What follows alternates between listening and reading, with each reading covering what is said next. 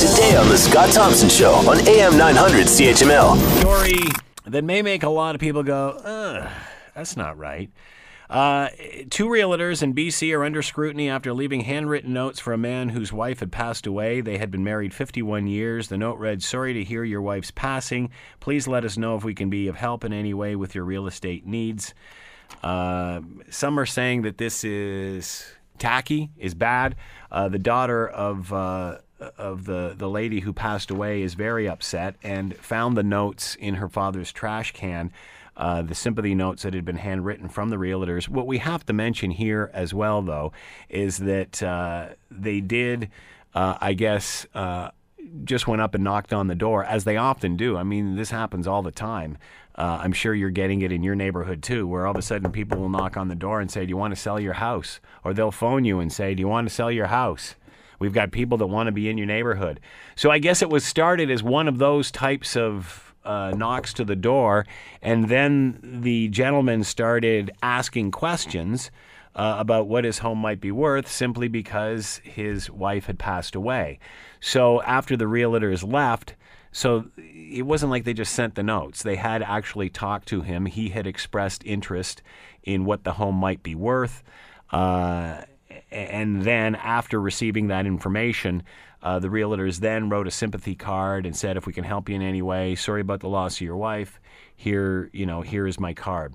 Either way, it rubs some people the wrong way. Let's talk to Rob Golfi, realtor with Remax Escarpment. He is on the air with us now. Hello, Rob. How you doing today? Good, thanks, Scott. How you doing? I'm doing very well. You got over the CHML golf tournament. It's good to see. Yes. That was a long 13 holes. Yeah, Rob and I were in the same foursome. And how was the McCartney concert that night? He put on a great, fantastic show, unbelievable show. I was really happy that I got to make it there. I couldn't believe the lineup around the block just to get into this place. You must have been pretty wiped out by the time that night was over. Oh, yeah. Once Paul McCartney came on stage, my enthusiasm was back on track. So Good for you. All right, Rob, what's your take on this story? It's terrible. It's well, we call those guys ambulance chasers.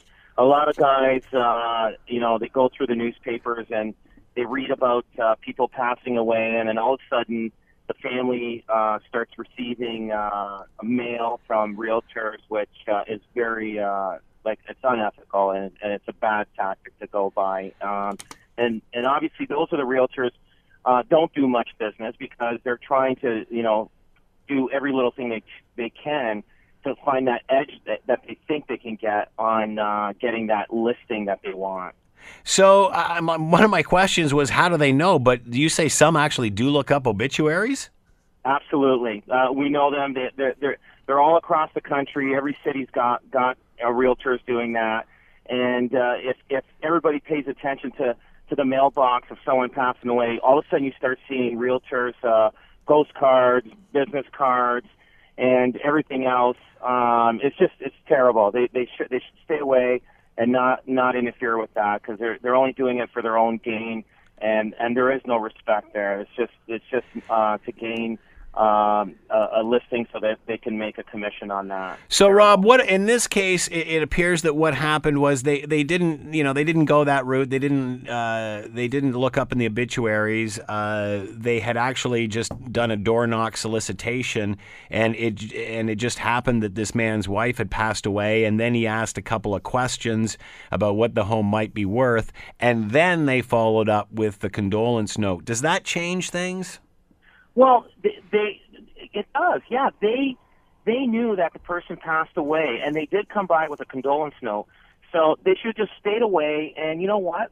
Let the family decide who they want to choose to be their realtor, and maybe later on, maybe send something, but don't do it within the week of the passing of the person. That's just untactful.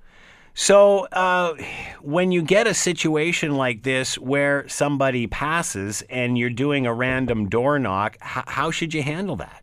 Well, if I was knocking on doors and someone passed away and I had no clue of it, sometimes the homeowner there, the spouse would say, "You know what, listen, I don't have time to talk. My spouse just passed away." I would walk away and say, "I'm really sorry, I didn't know," and walk away. Not even leave a business card. Don't even try to leave a business card. Just walk away and then maybe approach them like maybe a couple months later or a month later, and go that route. Because I mean, there's a lot of things that have happened to this person. I mean, they lost somebody that they've been married to for what do they say, 50, 60 years, and the last thing they want to do is talk to a realtor. Right now, they need their family, and nobody should be soliciting anybody that's just lost a loved one. Does this happen often, Rob? It does. I'm telling you, if you know of someone passing away, guaranteed you'll see somebody dropping something in their mailbox. And people look in the obituaries, and I guarantee it, there are people, even in Hamilton, some agents are probably sending out literature of themselves in the mail to, indicate that they're available for their service if they're thinking of selling. Do you think it turns out that these realtors have just been lambasted on social media? People have just been attacking them, apparently even death threats. Do you think this sort of reaction will change that approach? I hope so, because it does need to be straightened out. We need to better our profession, and these realtors that are doing this are not, we need to get rid of them, and they need to be doing ethical things and keep our profession strong and good.